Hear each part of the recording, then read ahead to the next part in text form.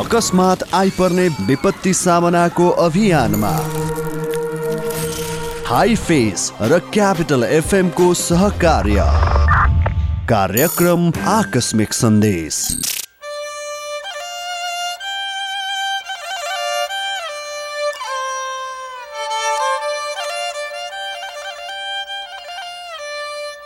नमस्कार, आकस्मिक सन्देशमा स्वागत छ। म कृष्ण तिमल सिन्हा। आकस्मिक सन्देश Himalayan institute of fire and emergency services हाइफेससँगको सहकारीमा क्यापिटल मिडिया ग्रुपले तयार पारेको विशेष प्रस्तुति हो। सम्भावित जोखिमबाट बच्न र बचाउन सक्ने समुदाय निर्माण गर्नु हाम्रो अभियान हो। विपदमा हुने क्षति न्यूनीकरणमा जुट्न समुदायलाई अभिप्रेरित गर्नु हाम्रो लक्ष्य हो, जसका लागि हामी विपत्तिको प्रभावकारी सामना तथा जोखिम व्यवस्थापन सिप बढाउनका लागि बढी केन्द्रित रहनेछौँ। कार्यक्रमको सुरुमा विपत्तिजन्य घटना विविध। कन्काई खोलाको बाढीले झापाको झापा गाउँपालिकाका केही बस्तीमा फेरि कटान सुरु गरेको छ। झापा गाउँपालिका स्थित सशस्त्र प्रहरी बल बीओपीका इन्सपेक्टर सचिन श्रेष्ठका अनुसार कन्काईको कटानले झापा गाउँपालिका 7 स्थित राई गाउँमा बाढी पसेको हो। बाढीले बस्तीका करिब 50 घर डुबानमा परेका छन्। सशस्त्र प्रहरी, सेना प्रहरी र स्थानीयवासीको सक्रियतामा बुधबार मात्र यो ठाउँको बाँध मर्मत गरिएको थियो। अघिल्लो पटक जनताको तटबन्ध भत्काएर बाढी पस्दा झापा 1 र 2 का करिब 150 घर डुबानमा परेको थियो। विस्थापित सबैलाई सेतु मारेर लक्ष्मी माविमा राखिएको छ। यता निर्माणाधीन काठमाडौँ तराई मधेस द्रुतबाट पहिरो खसेर मकवानपुरको बकैया 5 का करिब 46 घर विस्थापित हुने अवस्थामा पुगेका छन्। यो साताको अविरल वर्षापछि आएको पहिरोले उक्त क्षेत्रका 46 घर जोखिममा परेको भन्दै स्थानीयले वैकल्पिक वासस्थानको व्यवस्था गर्न माग गरेका छन्। बुधबार बकैया गाउँपालिकाका अध्यक्ष दामोदर खनालको रोहबर तथा बकैया 5 का वडा अध्यक्ष शेरमान घलानको अध्यक्षतामा बसेको बैठकले उक्त वाडाको भडौरा, मसाने, ढड्यान र बुदुने क्षेत्रका 46 घर र 150 बिघा जग्गामा जोखिममा रहेको भन्दै उचित क्षतिपूर्तिका लागि काठमाडौँ तराई मधेस द्रुत मार्ग सडक आयोजना समक्ष माग राखेको छ। यो मार्ग नेपाली सेनाले निर्माण गरिरहेको छ। उता शङ्खसभाको सिलिचोङ गाउँपालिका 1 मा पहिरोका कारण 104 घर विस्थापित भएका छन्। बाढीको उच्च जोखिम भएपछि सिलिचोङ 1 बेसिन्दा चेप्चेवा लगायतका गाउँका 104 घर परिवार विस्थापित भएको प्रमुख जिल्ला अधिकारी जीवन प्रसाद आचार्यले जानकारी दिनुभएको छ। पहिरोले बेसिन्दा लगायतका गाउँ कुनै पनि बेला पहिरोले तान्न सक्ने खतरा भएपछि सुरक्षित स्थानमा सारिएको छ। गत असार 28 गते आएको पहिरोले बेसिन्दाका 9 घर बगाउँदा 11 जना बेपत्ता भएका छन्। पहिरोका कारण सिसुवा बेसिन्दा र चेप्चेवा गाउँ नै पहिरोले जमिन चिराचिरा भएर फाटेको छ। पहिरोबाट विस्थापित बेसिन्दाका 57 घरलाई बेसिन्दाभन्दा माथिको चित्री डाँडामा अस्थायी बास निर्माण गरी राखिएको प्रमुख जिल्ला अधिकारी आचार्यले बताउनु भएको छ। त्यस्तै 29 घर परिवारलाई सिसुवाको बुधबारे बजारमा राखिएको छ। चेप्चेवाका 18 घर परिवारलाई बुधबारे नजिकैको पौखम टार राखिएको प्रमुख जिल्ला अधिकारी आचार्यको भनाइ छ। बेसिन्दाको पहिरोबाट विस्थापित घर परिवारलाई सुरक्षा कर्मीले अस्थायी आवास निर्माण गरेर राखेका छन्। बेसिन्दा पहिरोबाट 4 जनाको जीवितै उद्धार गरिएको थियो। पहिरोबाट बेपत्ताको उद्धारका लागि सदरमुकाम खादबारीबाट गएको 60 जनाको टोली फर्किएको छ। लमजुङको मर्स्याङदी गाउँपालिका 3 तरापु पल्लोटारीमा पुनः पहिरो खस्दा 2 घर पुरिएका छन्। 7 घरमा बस्न नमिल्ने गरी पहिरोको लेदो पसेको छ। मंगलबार बुधबार गरी 19 घर पहिरोले पुरिएको उक्त ठाउँमा बिहिबार पुनः पहिरो खस्दा 2 घर पुरिएको र 7 घरमा क्षति पुगेको वडाध्यक्ष प्रेम बहादुर बस्नेतले बताउनु भएको छ। उहाँका अनुसार 2 घरको पहिरोले पुरै बगाएको छ। गाउँपालिकाका अध्यक्ष अर्जुन गुरुङले सो गाउँका 80 घर परिवारलाई स्थानान्तरण गरी स्कुल, सामुदायिक भवन तथा आफन्तकोमा राखिएको छ। 80 घरका 400 जना बढीलाई खानाको व्यवस्था गाउँपालिकाले गरेको छ। डीएसपी गंगा बहादुर थापाका अनुसार करिब 500 मिटर माथिबाट खसेको पहिरोले स्थानीयको चौपाया पुरिनुका साथै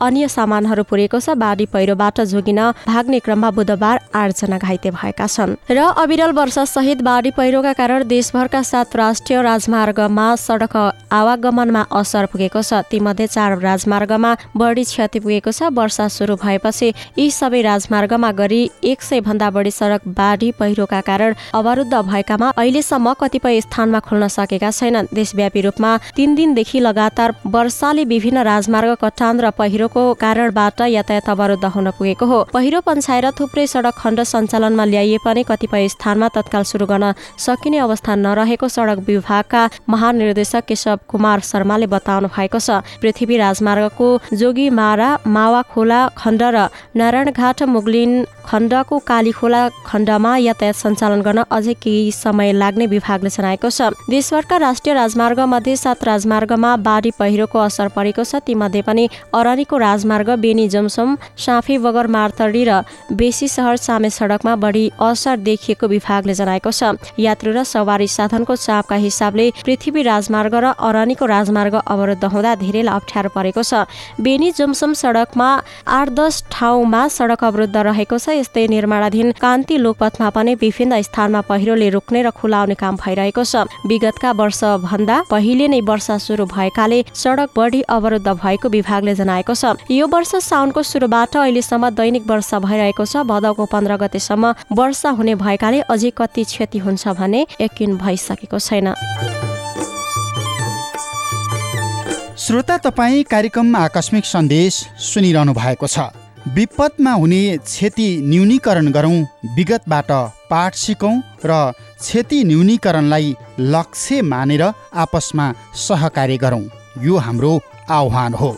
यसका लागि विपत्तिका बेला के कस्ता सचेतना अपनाउने, कसरी बाँच्ने, कसरी बचाउने अनि कसरी क्षति कम गर्ने त सुनौ विज्ञको सुझाव। समुदाय एउटाको एकदम रोध त हुन्छ। त्यसमा चाहिँ जुन ठाउँ समुदायको बिचमा आपसी समन्वय हुने, जस्तो एउटा बस्ती र अर्को बस्ती, एउटा समुदाय र अर्को समुदाय हुन्छ नि। खोलाको फर इक्जाम्पल हामीले बाढीको कुरा गर्छौँ भने खोलाको तल्लो तटमा बस्ने समुदाय र खोलाको उपल्लो तटमा र बिचको तटमा बस्ने समुदायहरूको बिचमा आपसी कम्युनिकेसनले पनि धेरै हदसम्म हामीलाई सहयोग गर्छ। किन भन्दाखेरि तपाईँको माथिल्लो तटमा चाहिँ ठुलो पहिरो गयो अथवा माथिल्लो तटमा चाहिँ तपाईँको ठुलो घनघोर पानी पर्दैछ भने तल्लो तटका मानिसहरूलाई चाहिँ के छ भने समयमा नै उहाँले आफ्नो आफ्नो समुदायका मानिसहरूको जुन एउटा कोर टिम बनाउने भनेर अहिले मैले भनेको थिएँ, टास्क फोर्सहरू बनाउनु भनेको थिएँ हो, त्यसको बिचमा कम्युनिकेसन भयो भने प्रत्येक ठाउँको टास्क फोर्सहरूले चाहिँ आफ्नो समुदायमा उहाँहरूले यो खबरहरू चाहिँ डिसिमिनेसन गर्न सक्नुहुन्छ। अनि त्यो बेलामा चाहिँ कमसेकम पनि हामीले के भन्छ धनको क्षतिलाई रोक्न सकेनौँ भने पनि मान्छे चाहिँ अलिकति सुरक्षित स्थानमा जान सकिन्छ कि भन्ने कुराहरू त्यसरी आउने हो। र अर्को कुरा समुदायले गर्नुपर्ने भनेको चाहिँ अहिले एकछिन अगाडि कुरा भयो जस्तै तपाईँको आफ्ना पालिकाहरू जुन हुन्छन्, आफ्ना स्थानीय सरकारहरू जो हुन्छन्, उनीहरूलाई गएर चाहिँ घचघचाउनु पर्यो र उहाँहरूलाई चाहिँ के छ भने अलिकति मोनिटरिङ गरेर हाम्रोमा चाहिँ यस्तो समस्या हुने देखिएको छ होइन, जस्तो चिरा परेको ठाउँ अहिले मैले भने यस्ता ठाउँहरू भएको कारणले हाम्रो पहिरो जाँदैछ, त्यस कारणले हामीलाई यस्तो गर्नुहोस् भने अलिकति पहल चाहिँ उहाँले गर्नुपर्छ। किनभने स्थानीय सरकारवालाहरू अथवा जुनसुकै सरकारहरूले पनि के छ भने मान्छेहरूलाई एकदम के भन्छ विपत्ति परिसकेपछि चाहिँ ल यस्तो भयो भनेर आउँछन् अहिलेसम्मको परिपाटी हेर्दाखेरि, र उनीहरूले चाहिँ पहिला नै त्यसरी गरेको चाहिँ देखिँदैन कि। त्यस कारणले उहाँहरू नै आफै प्रोएक्टिभ हुनुपर्ने चाहिँ अलिकति जरुरी देखिन्छ। र स्थानीय सरकारसँग चाहिँ मुख्य कुरा के छ भने यो पहिरो रोक्ने अथवा बाढी रोक्ने भने उहाँहरूसँग चाहिँ त्यस्तो टेक्निकल म्यान पावर पनि छैन र उहाँहरूसँग त्यस्तो खालको मेकानिजम पनि बनेको छैन। अहिलेको विडम्बना भन्नुपर्छ, हामीले सबैले काम गर्नुपर्ने स्थानीय तहले छ, तर उहाँहरूसँग चाहिने जस्तो भूगर्भविदहरू अथवा तपाईँको इन्जिनियरहरू होइन, यस्ता खाले मान्छेहरू जसले चाहिँ प्रकोपलाई पहिचान गरेर अनि त्यसमा चाहिँ के काम गर्न सकेला भन्ने खालको त्यस्तो त स्थानीय तहसँग नभएको कारणले गर्दाखेरि उहाँहरूले टेक्निकल हिसाबले त धेरै साह्रो सहयोग नगरे पनि कमसेकम यस्तो कुरामा अलिकति सहयोग गर्न सक्नुहुन्छ। त्यस कारणले समुदायका मान्छेहरू यस्तै टास्क फोर्सहरू बनाउने, अलिकति प्रोएक्टिभ हुने र आफ्नो ठाउँमा चाहिँ अहिले भनेको जस्तो मोनिटरिङ गर्ने होइन, कुन ठाउँमा चाहिँ तपाईँको पहिरो जान सक्ने सम्भावना अहिले भनेको यस्ता इन्डिकेटरहरू छन् भने र यस्तो यस्तो भएको कारणले यसलाई अलिकति सपोर्ट गर्नु पर्यो भन्ने खालको कुरा भयो भने यो कम्युनिकेसन एकदमै जरुरी चाहिँ मैले देख्छु यो अहिलेको समयमा चाहिँ। जस्तो विपत्तिबाट वर्षेनी ठुलो जनधनको क्षति भइरहँदा यसबाट चाहिँ पाठ सिक्ने सन्दर्भमा हामी कतिको सचेत बनिरहेका छौँ? अब यसमा चाहिँ हामी सचेत चाहिँ बनेका छैनौँ भन्ने कुरा हुन्छ। सचेत चाहिँ कुन तरिकाबाट भन्दाखेरि एउटा सरकारको हिसाबले सचेत छ कि छैन भन्ने कुरा, अथवा ओभरअलमा भन्दाखेरि राज्य भनौँ न, राज्य चाहिँ कतिको संवेदनशील छ, कतिको भनौँ न यसमा सपोर्टिभ छ, अथवा यसलाई कसरी चाहिँ लिइरहेको छ भन्ने एउटा राज्यको कुरा आउँछ। तर राज्य भन्नाले अब सरकार मात्रै भन्ने कुरा चाहिँ आउँदैन। यहाँभित्र हामी समुदाय पनि हुन्छौँ, हामी व्यक्ति पनि हुन्छौँ होइन, र यसमा जाने बुझेका मान्छेले कतिको नजानेका मान्छेहरूलाई सिकाइरहेका छन् भन्ने कुरा पनि त्यसमा हुन्छ। अनि सिकाएको कुरा चाहिँ तपाईँले जो तपाईँको भुक्तभोगीहरू हुनुहुन्छ अथवा जो चाहिँ बढी संवेदनशील ठाउँमा बसिरहनु भएको छ उहाँले कतिको लिनुभयो भन्ने कुरा पनि यसमा रहन्छ। र मुख्यतया भन्दाखेरि यो सबैलाई कन्ट्रोल गर्ने भने चाहिँ तपाईँको यो सरकार र राजनीतिक पार्टीहरू होइन उहाँहरूको चाहिँ मुख्य भूमिका हुन्छ।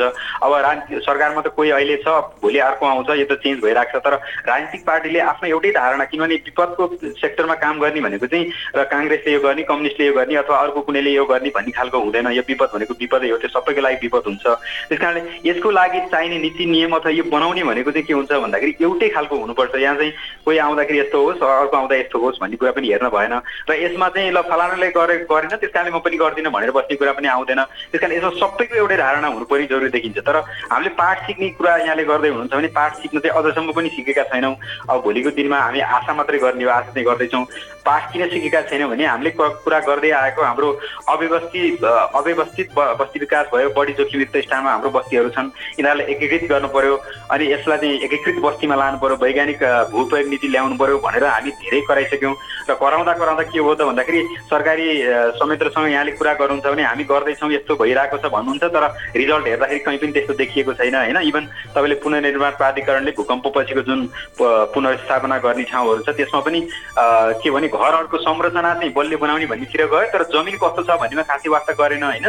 भनेपछि के छ भने अब भूकम्पको गाउँमा त्यत्रो घरहरू भत्केका थिए, त्यो सबै संरचनाले मात्र त भत्केका थिएनन्, हाम्रो जमिन खराब भएर अथवा जमिनमा कमजोर भएर भोलि भत्केका थिए। अब त्यो कुराले त वास्ता भएन नि त। भनेपछि हामी के छ भने लेसन लर्न गर्ने क्रममा चाहिँ हामी एकदमै पछाडि नै छ भन्नुहोस् होइन, जति कुरा गरे पनि। र अर्को भनेको अब विकास गर्नु पर्यो भने गाउँ गाउँमा चाहिँ तपाईँको प्रत्येक पालिकामा प्रत्येक स्थानीय तहमा हेर्नुहुन्छ भने अहिले होडबाजी छ हेर्नुहोस्। यो के अरे डोजर खिन्ने अनि त्यसपछि बाटो खन्ने भनेको मतलब पाहाडलाई काट्दै बाटो खन्दै जाने, अनि त्यसपछि गाडी कुदोस् नकुदोस् के मतलब भएन, भोलि पहिरो जाओस् त्यसको मतलब भएन। अनि फेरि हुँदा के हो त आफ्नै घर चाहिँ आफ्नै पालिकाको आफ्नै स्थानीय तहको घरहरू चाहिँ एकदम पहिरोले पुरेको। अब यस्तो कुरा चाहिँ हेरेर बस्ने, तर त्योभन्दा अगाडि चाहिँ अलिकति पनि दिमाग नलाइदिने होइन, यस्तो खालको नीतिगत हिसाबले नै मान्छेहरूले वास्ता नगरिदिने भनेको सरकारमा बस्ने मान्छेहरू, स्थानीय तहका मान्छेहरू कसैले पनि वास्ता नगरिदिने कारणले गर्दाखेरि हामी के हुन्छ नि वर्षै नि जब यो तपाईँको विपद पर्छ, यो मनसुनको 4 महिना, यो 4 महिना चाहिँ एकदम रोइकराई गर्ने, यताको हार गुहार गर्ने होइन, यो भएन भन्ने। अनि त्यसपछि फेरि तपाईँको बाँकी 8 महिना चाहिँ चुप्प लागेर बसेपछि अनि त्यसपछि हाम्रो समाधान त भएको छैन।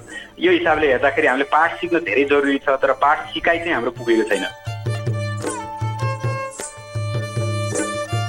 आइफेस र क्यापिटल मिडिया ग्रुपको सहकार्यमा तयार यो कार्यक्रम तपाईँ काठमाडौँ उपत्यकामा क्यापिटल एफएम 92.4 मेगाहर्ज, पूर्वी नेपालमा रेडियो सारङ्गी 101.3 मेगाहर्ज मोरङ र पश्चिम नेपालमा रेडियो सारङ्गी 93.8 मेगाहर्ज पोखराबाट एकैसाथ सुनिरहनु भएको छ। यस्तै www.cfmoneair.com र www.radiosarangi.com मार्फत संसारभर सुन्न सक्नुहुन्छ। कार्यक्रममा अब विपदजन्य घटना सम्बन्धी यो विशेष जानकारी।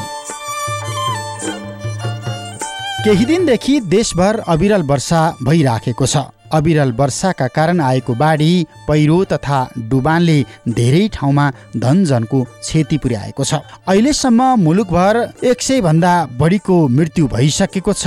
कयौं बेपत्ता छन् अनि थुप्रै घाइते अवस्थामा उद्धार गरिएको छ। अझै भारी वर्षा जारी रहने भएकाले बाढी, डुबान तथा पहिरोको जोखिममा रहेकाहरूले विशेष सतर्कता अपनाउन जरुरी छ। यो विषयमा गृह मन्त्रालयको राष्ट्रिय आपतकालीन कार्य सञ्चालन केन्द्रले विशेष प्रकारको सूचना जारी गरिराखेको हुन्छ। त्यो सूचनामा विशेष ध्यान पुर्याउनुहोस्।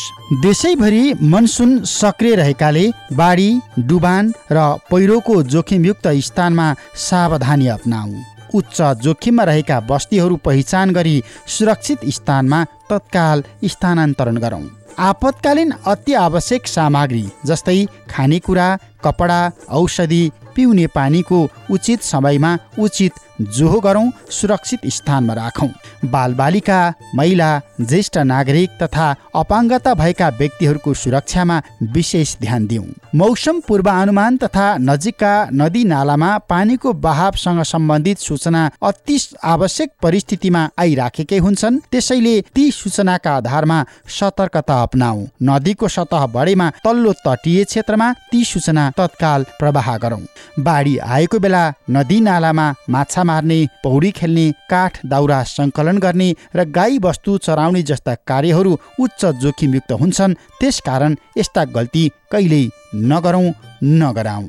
सरकारवाला निकायहरूको अति आवश्यक सामग्री, आवश्यक जनशक्ति अनि उच्च सतर्कतासँग सम्बन्धित जानकारी लिउँ अनि यस विषयमा तत्काल प्रतिकार्यमा जुट्ने समुदाय निर्माण गरौँ। हवस् त, Himalayan institute of fire and emergency services हाइफेसँगको सहकारीमा तयार क्यापिटल मिडिया ग्रुपको विशेष प्रस्तुति आकस्मिक सन्देशको आजको समय सकिएको छ।